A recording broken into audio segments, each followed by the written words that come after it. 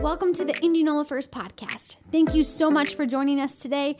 Our prayer is that this message will inspire you, encourage you, and launch you into life-changing action.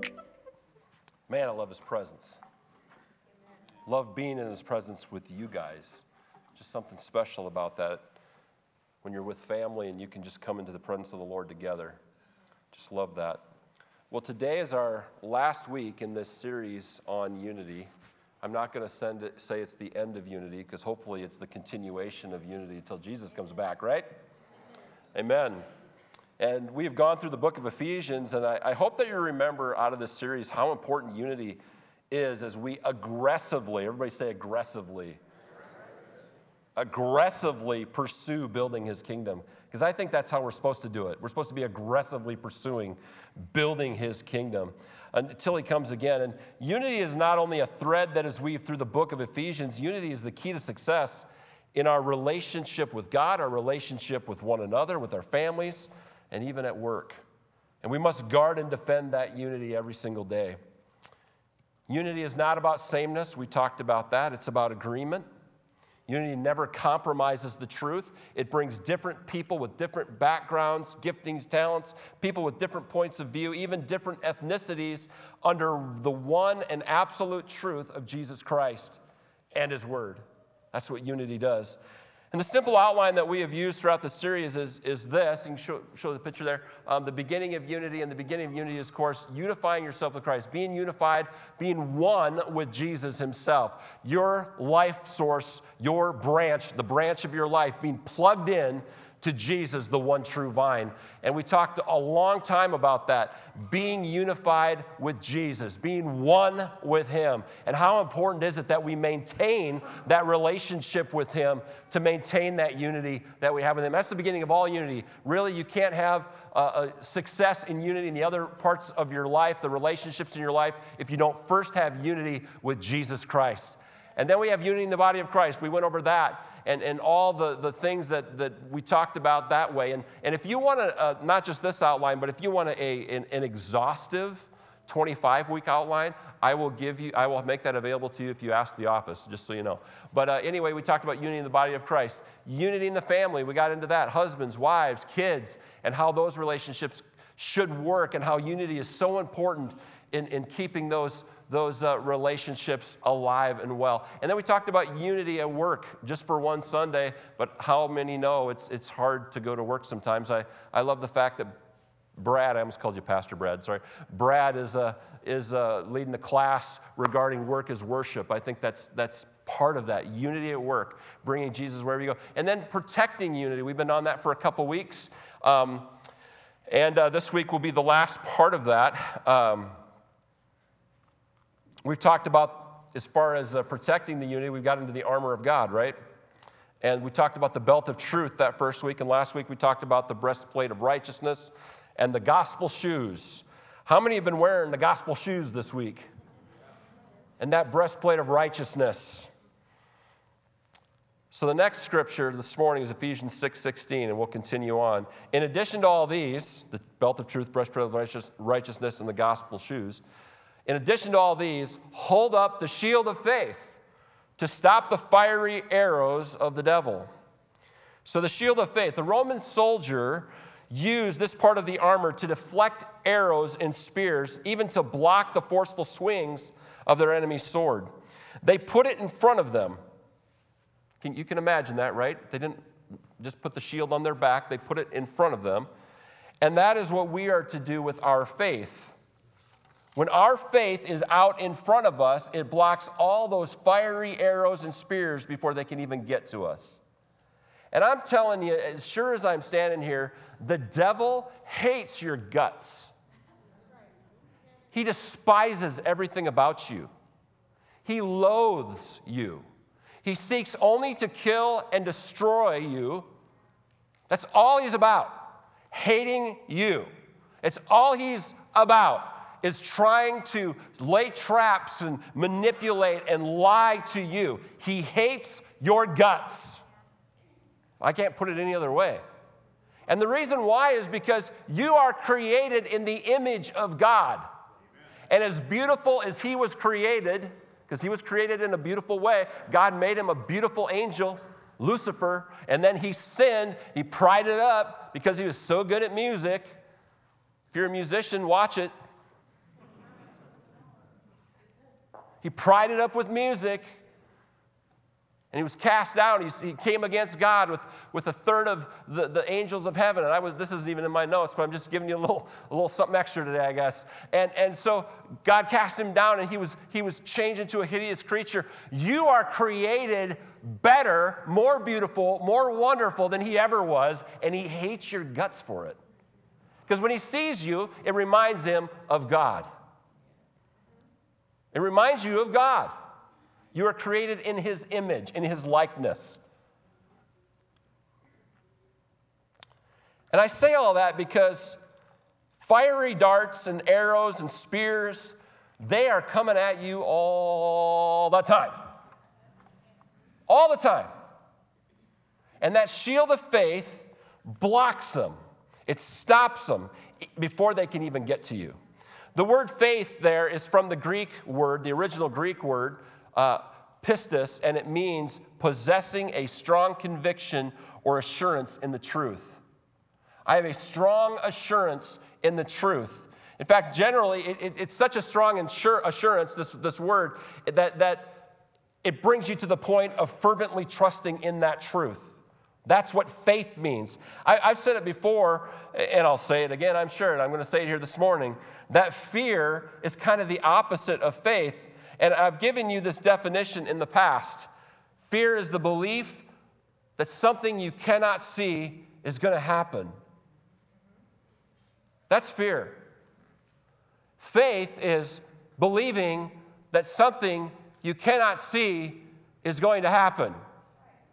So fear and faith, even though they are opposites, you could really, by that definition, they have the same definition. Fear believes something bad is going to happen, and faith believes something awesome is about to happen. Believing in something that you cannot see, that it's about to happen. Fear, bad happen. Faith, good happen. Does that make sense to you this morning? When our faith, which is our strong conviction and assurance that God is absolutely for us, I want you to say this to your neighbor, God is for you. He is so for you. That's it. When our faith, which is our strong conviction and assurance that God is absolutely for us and not against us, we are putting that shield of faith out in front of us. That's how you practically, in a practical terms, that's how you do it. You stick your faith out in front of you by knowing that you know that God loves you with an everlasting love and he wants good things for you.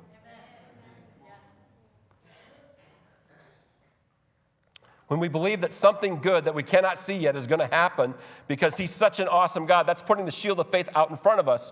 And when we do that, the fiery arrows and the darts and the spears of the devil that seek to take us out, they're like heat-sinking missiles, right? They bounce off and are deflected away. Those arrows fall to the ground and they have no effect on us. I believe that when you put that shield of faith, that assurance out in front of you and you live there, you live behind it, sometimes you won't even know when the devil's firing at you because they'll be knocked down before they even get to you.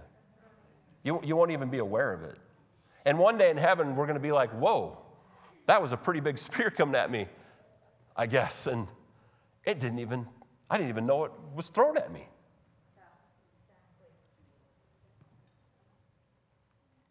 Now understand, even when we go through difficult times in this life, when it seems that we've been overlooked by God. Anybody ever feel that way? We feel that way sometimes because of our situation and circumstances. We get to that point where, God, where are you? The shield of faith continues to believe that God is for us and not against us.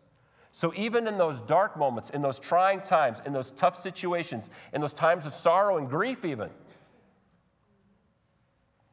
bolster up the courage. Let it build up within you as you spend time in his presence, that overwhelming assurance that God is still for you, even when you don't feel it. Your feelings are probably valid and justified, but that doesn't mean that God is not for you.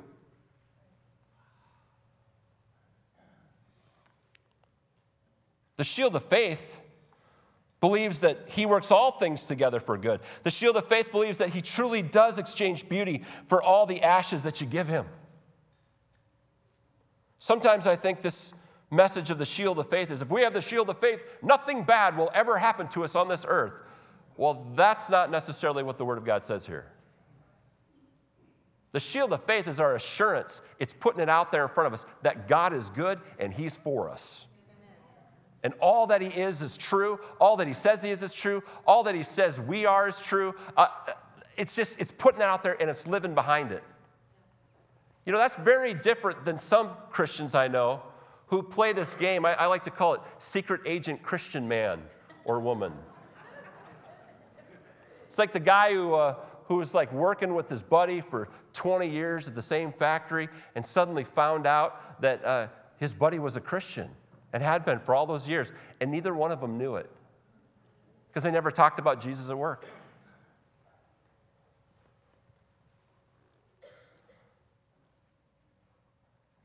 Putting it out in front of you says, this is who I am. I don't care who knows. Do you know that changes your life a little bit? Do you know that sometimes people look at you different and judge you if you wear your faith out? And I'm not talking about shoving it down people's throat and hitting people with a shield. I'm just saying standing behind your shield of faith and letting it be known. This is who I am. It's hard. Do you know that you could go to your family reunion, some of you, if your family doesn't know the Lord, that could be hard? Because they'd be like, what's up with you? Do you think you're better than us? You could go to work and you're wearing that shield of faith out front. They say, who do you think you are? You're not perfect. You didn't say you were. How many know none of us are perfect? We're just forgiven. Not by what we did, but because of what he did.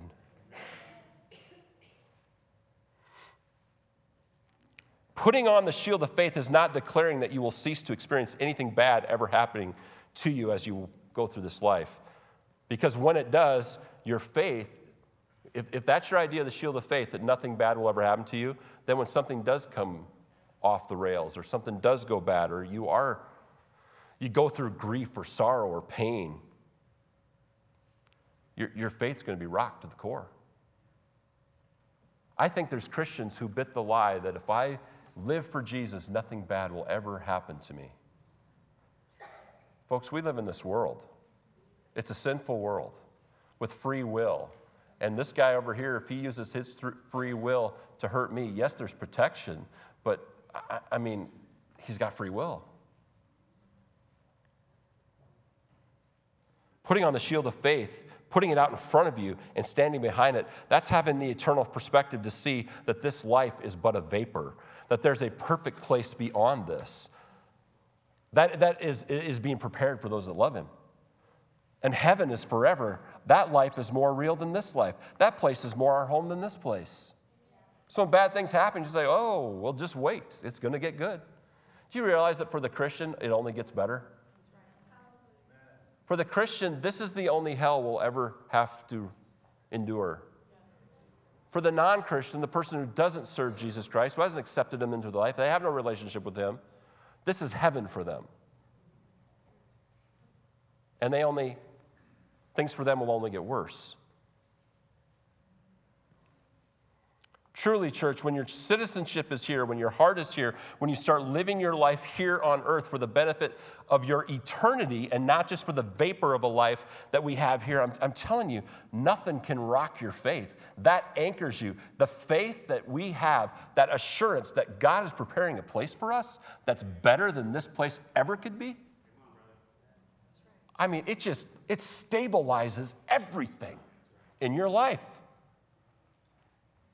And yes, you'll feel sadness and loss from time to time while on this earth, but truly we are only passing through. This place is not our home, and when you stand behind that kind of faith, that shield of faith, if you're shield to all the devil's lying and deceptive darts, when you're standing behind there, it's a safe place to be.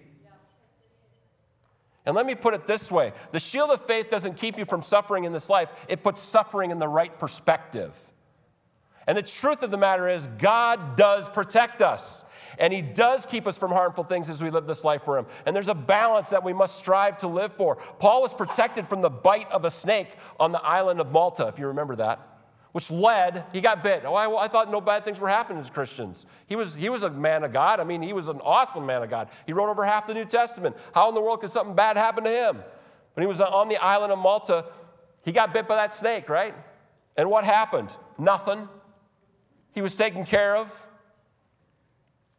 which led to all the islanders who were sick being healed, by the way, and many of them coming to Jesus. And Paul himself was never healed of a thorn in his flesh. He talked about that. He was also put to death by Nero. Nero had him beheaded. I think that's a bad thing happening to a Christian brother. He lost his head. Are we to believe that nothing bad will ever happen to believers? Are we to believe that God is obtuse about our struggles? Either one of those, the answer is no. The shield of faith out in front of us says, my faith in God and who he is and all that he says he will do, he will do. The circumstances don't matter. The temporary results in this earth don't matter. He will have the final word. He gets the final word. The shield of faith. I think it's interesting about the shield. The Romans, it was made out of leather, actually. At least some historians believe that. He was made out of leather, and if that's true, this is also true. They talked about how they had to take care of that shield of faith every single day. Kind of like taking care of your relationship with God every single day. He talked about having to take oil and rubbing that shield down so it wouldn't become brittle, because when it got whacked with a sword, I mean, it would if it was brittle, it would bust. It would crack. It would be of no use. But oiling that thing down, keeping it pliable just a little bit, keeping it in great condition. Whenever you see the oil talked about, there's a connection with the Holy Spirit, right? So we need to be connected with the Holy Spirit every single day. Relationship with God every single day. Keeping our shields oiled up, ready to go. Ephesians 6:17a, put on salvation as your helmet. The Roman soldier's helmet protected his head from the enemy's attacks. In the same way, the understanding of what our salvation is and all that it includes, understanding our salvation, that will protect our minds from the devil's attacks. Joyce Meyer so eloquently put it when she titled her book, Battlefield of the Mind. And if you haven't read that book, it was a download from God right into her heart. It's a wonderful, wonderful book. Our mind is a battlefield, and it is the devil's favorite place to attack. Why do you think that is? Well, Rick Renner says this in his book, Spiritual Weapons. Satan knows that your mind is the control center for your life. He knows that if he can seize control of your thought life, he can then begin to extend his influence to other areas. This is so closely related to what we talked about last week in reference to the breastplate of righteousness. And all these pieces of armor, they so intricately interconnect. Knowledge and belief that we are righteous through the blood of Jesus Christ is held, that knowledge is held within our minds, within our heads, right? The knowledge of our salvation protects our minds from vain imaginations as well as emotional roller coaster rides. Anybody ever been on an emotional roller coaster ride? Am I the only one who has gone on some of those? I don't like roller coasters, and I certainly don't like emotional roller coasters. Amen. Amen. And this is so close. I mean, this points to what Jesus said, that you shall know the truth, and the truth shall set you free. Knowing the truth of your salvation will set you free from the devil's tax on your mind. And when I'm talking about knowing your salvation, knowing what that is, it's knowing what God has really done for you and who he says you are now. I hear the phrase all the time, we got to know who we are in Christ. And that is true. We absolutely need to know who we are. But you know what? You could teach on that all day long. But until someone gets in the Word themselves and it's revealed to them, it's tough. It's tough to break through that. You got to spend time with God so he can soften those things. He can speak those things into your life. Who does Jesus say you are? He says a lot about that in the Word. You are more than conquerors. Yeah, we can, what I'm saying is you can recite all those things, right? And we can go, amen, amen, amen, and never know what they really mean. You got to take time and meditate on that stuff. What does it mean that I'm more than a conqueror? What does that really mean? What's involved with my salvation? What did the blood of Jesus Christ really purchase? How pure was his blood? Just sitting and meditating on some of that stuff in prayer and in his presence as you read his word, as you worship. I mean, it'll blow your mind, and all of a sudden, things will begin to make sense. See, sometimes I think in the evangelical church, we call people to a decision, a point of salvation, and they pray the prayer, and then we're like, all done, praise God, you're going to heaven, next please. That is a commitment. When you give your life to Christ, that's a lifetime commitment of diving into his word, fully knowing, I'll tell you, you'll never get to the bottom of the truth of it all. But to not do it at all, was the decision you made really real? I'm not trying to be condemning today. But that's not a real decision for Christ. You'll want to know him more. You'll want to know him in a deeper way all the time. You'll want to spend time with him. You won't want to leave. I think we had a moment like that this morning. We just didn't want to stop. We didn't want to leave his presence. I don't think we have yet. We just shifted. But you'll have moments like that where you just can't get enough of God. Have you ever been reading the word and you're just in your something catches you, like catches your attention, and then you just start reading and reading and reading and reading and reading and reading, and you can't stop? And then you're like, where's this scripture? Where's it? And if you got a good study Bible, it'll help you. We got to know what it means to be saved. Jesus said, you'll know the truth, and the truth shall set you free. 2 Corinthians 10:5 says, we demolish arguments and every pretense that sets us up against the knowledge of God, and we take captive every thought to make it obedient to Christ. That's what saved people do. If you are saved this morning, say, yep. All right, so you're saved. That salvation is your helmet of protection against this bombardment of thoughts. Knowledge of who he is. Our salvation in Christ, it's a helmet of protection for our mind. Romans 12:2 says, do not conform to the pattern of this world, but be transformed by the renewing of your mind. Then you'll be able to test and approve what God's will is, his good, pleasing, and perfect will. As we continue to learn about who we are in Christ and that we have been saved from, all that we have been saved from, our salvation will become more and more of a helmet that protects our thoughts and our minds. If you struggle up here, and I think every one of us does, but if you struggle up here to a place where it's just out of control sometimes, dive into the Word of God. Spend time with Jesus. Our minds are literally renewed from our old way of thinking. Insecurity, how many have ever struggled with insecurity? Come on, raise them up. If you have, raise them up. We all have. Some of us are too insecure to admit it. If you struggle with it, I understand you probably went through some things in your past that are contributing to those insecure thoughts. It might be through those difficult experiences in your past that you've allowed the enemy to get a foothold in your thought life that is holding you back from the freedom that Christ has for you. And let me give you some good news today. We have the ultimate security plan in Jesus Christ. We are, and listen to what I'm saying here, eternally secure as we keep living for him.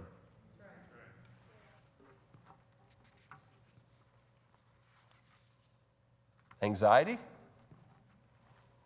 I know a lot of people struggle with that. I have too, at times. Anxiety, it's an emotion characterized by feelings of tension, worried thoughts, fear or dread, and extreme uneasiness. It can result in physical symptoms like increased blood pressure, sweating, trembling, dizziness, or rapid heartbeat. Anxiety disorders can occur for a number of reasons, and there are multiple treatments and techniques that can be used to overcome those intrusive, anxious thoughts. So if you struggle with anxiety at times, here's some really good news for you. Understanding your salvation and who God is and who He says that you are, and all the truth that is included regarding your salvation, knowing that and understanding all of it as much as possible, diving into it every single day to learn more and more and more about it, that can only help you in overcoming anxiety. I'm not saying the other stuff doesn't help, it can, and you need to attack it from every place that you can attack something like that, especially if you're struggling with or you've been diagnosed with some kind of disorder in that area. But learning more and diving deeper into your salvation and what that means, that can only help. It's only going to bring you help and relief. We are saved. And it's a good thing to keep reminding ourselves of what that means. I'm saved. I'm saved. Oh, I'm so glad I'm saved. I'm saved. All day long, I have the salvation through Jesus Christ. I'm saved. I'm saved. Some of you need to say that more every single day. I'm saved. I'm saved. I'll never do that again, I'm sorry. But I'm saved. We're saved, church. I mean, when things are going bad, when the attacks are coming in, like machine gun bullets hitting your head and your mind's just spinning and spinning and spinning, and you can't just say, I'm saved! Yeah, that's what you got to do. I mean, just get on top of it. I don't care if you got to shout. I don't care if you got to sing. I don't care if you got to go running. And every step, I'm saved, I'm saved, I'm saved, I'm saved, I'm saved. Let the salvation that you possess, that you have through the blood of Jesus Christ, let that be your helmet of protection from all that garbage. Man, the devil likes to play with our minds. Well, today, for all of you and for me, it stops, right? Whoops, there goes all my notes. There it goes. You know what I did today? I numbered my pages, and I never do that. God loves me. Because I'm saved, yeah. He just saved me again right there.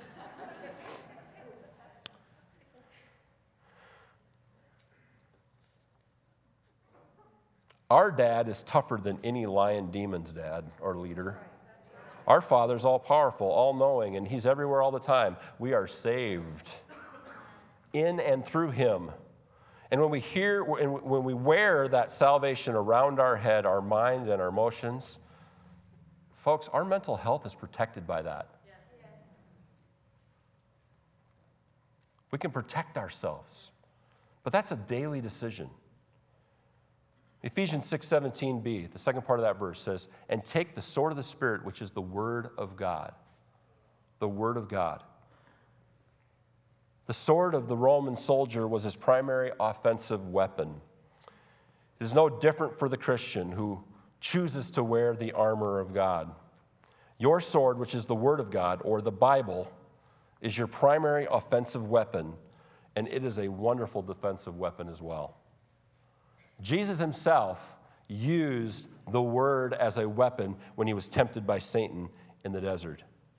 You take up the sword of the Spirit as part of your Christian armor when you read the book. We've been talking about that already.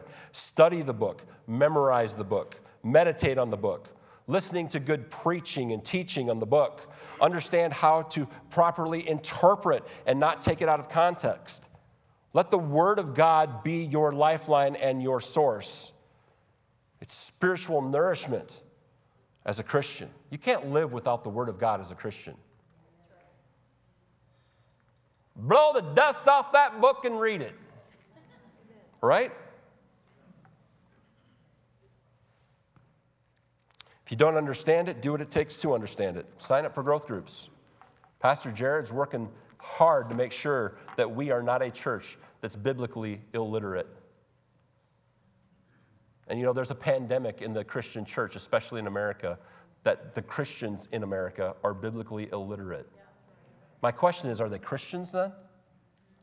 I'm not making a judgment call there. I'm just asking the question.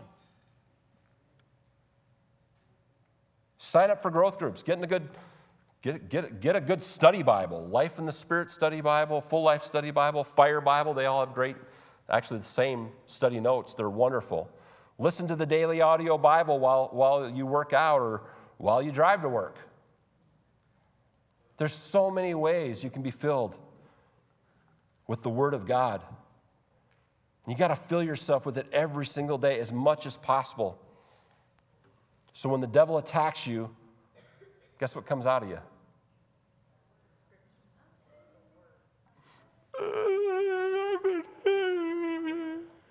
I keep getting hit by the devil. I'm not making fun of anybody who's ever cried.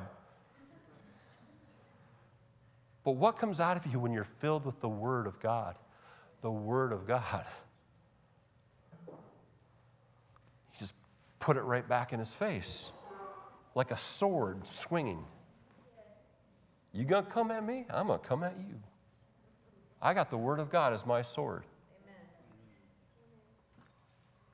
Amen. Nothing worse for the devil than a Bible quoting Christian. The truth is that the devil can't stand Christians who know and use the Word. He's powerless against them. So the question comes up, why have so many Christians neglected their swords in reference to the armor of God? I mean, to know the Word is to know Jesus. I had a thing happen this last week. You know it's election season, and on Friday, the Vivek Ramaswamy, is that how you say his name? His campaign held a pretty successful event in our Fireside Bistro.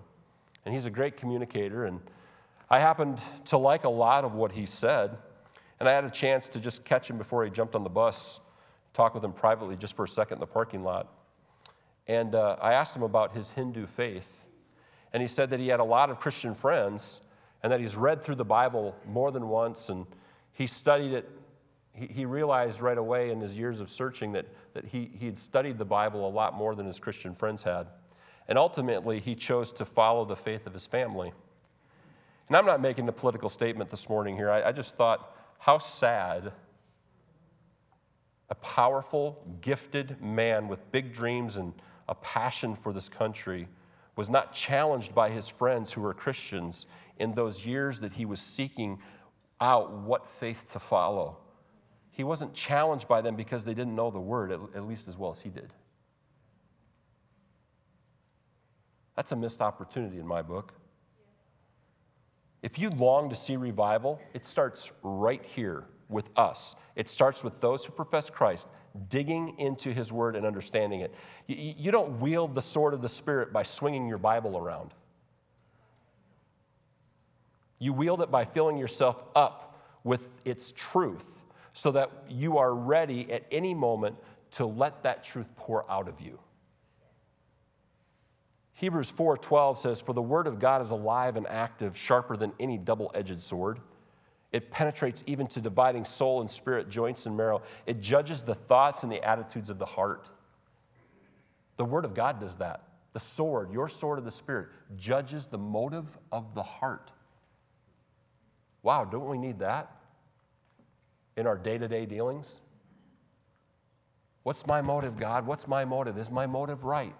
Is my motive proper? Is it right? You know, this has been a series on unity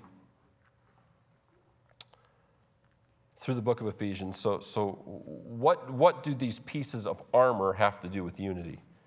And as I've pointed out, this whole section of Scripture about the armor of God starts out with Paul saying, we don't wrestle against flesh and blood, but against principalities and rulers of darkness. Our battle is not against people, church. It's against the devil and all of his lackeys. I like calling the devil's demons. I like calling them his lackeys. I don't know why. It just makes me smile. The shield of faith in reference to unity, guards and defends that unity or oneness that we have with God and that we have with one another, because when our faith is out in front of us, it knocks down the fiery attacks of the evil one. And just think about it. How many of those attacks seek to destroy your relationship with God, your oneness, your unity with Him? Just think about it. How many of those attacks seek to destroy our relationships with one another, with your spouse, with your family, with each other in a church? His attacks are almost always directly or indirectly focused on our relationships, whether they're with God or whether they're with each other in our families or whatever. They're almost always that way. I was trying to think of an attack that didn't mess with relationship, didn't mess with unity. It's hard to come up with one. When you go deeper and deeper into it, like, yeah, that wrecks unity. The helmet of salvation, it's so obvious how this relates to unity. If we aren't thinking right, if we are allowing those intrusive thoughts and vain imaginations to dictate to us how we will act and feel towards God and towards one another, then unity can be so easily lost. Even if we become self-consumed with our own thoughts, it will keep us from unity in our relationships. The helmet of salvation guards and defends that unity. It stops those things dead in their track. And the sword of the Spirit, what an amazing weapon we have in the Word of God. It not only defends as it blocks the devil, it's our greatest offensive weapon in winning people to Christ and solving disputes within our relationships. Unity is protected in our relationships when we let the Word of God, the sword of the Spirit, be our guide, when we let it rule us. When it helps us get through those squabbles that sometimes we have. Unity is defended and even built up when we use the Word of God, the sword of the Spirit, to encourage and reconcile differences that we have with one another. You know, if I have a fight with one of you, if we get in a battle, we can sit down and talk, and the Word of God, through us both being open to that, anything can get worked out. When we're open to the truth of the Word of God ruling us, anything can get worked out between two brothers or two sisters or whoever. And he starts again with, we don't wrestle against people.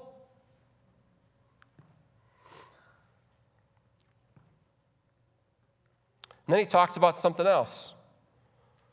He doesn't really call it a weapon, although others have referred to it as the secret weapon of praying in the Spirit. In Ephesians 6:18, he says, pray in the Spirit at all times, and on every occasion stay alert and be persistent in your prayers for all believers everywhere. So we don't wrestle against flesh and blood. We don't fight people. We fight principalities and rulers of darkness. Here's all the weapons. Put it all on. Put on the full armor of God. Oh, and by the way, pray for each other. Pray for believers everywhere. You know, something funny about praying for people. You can't do it through clenched teeth. You can't do it while you're mad at them. God bless them.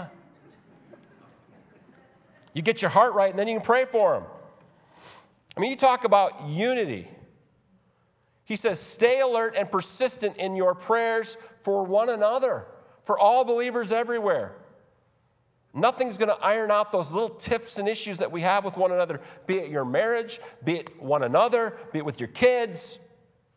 Nothing will iron out those little issues, those little wrinkles in our relationship, like praying for one another.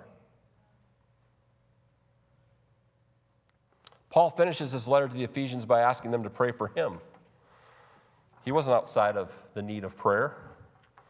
Ephesians 6:19 through 24, and this just finishes it out. And pray for me too. Ask God to give me the right words so I can boldly explain God's mysterious plan that the good news is for Jews and Gentiles alike. It's tying it back to when he talked about adoption. Remember that? We're grafted into the vine. Verse 20, I am in chains now. So he's in prison while he's writing this. Still preaching this message as God's ambassador, God's representative, even in the prison. So pray that I will keep on speaking boldly for him as I should. And then he says, to bring you up to date, Tychicus will give you a full report about what I'm doing and how I'm getting along. He's a beloved brother and a faithful helper in the Lord's work. I have sent him to you for this very purpose, to let you know how we are doing and to encourage you. Verse 23, peace be with you, dear brothers and sisters, and may God the Father and the Lord Jesus Christ give you love with faithfulness. Love with faithfulness. What does that mean, give you love? Love for God, love for one another, love for your family, and love that's with added faithfulness, like dedication, like I'm going to be faithful. May God's grace be eternally upon all who love our Lord Jesus Christ. What a letter.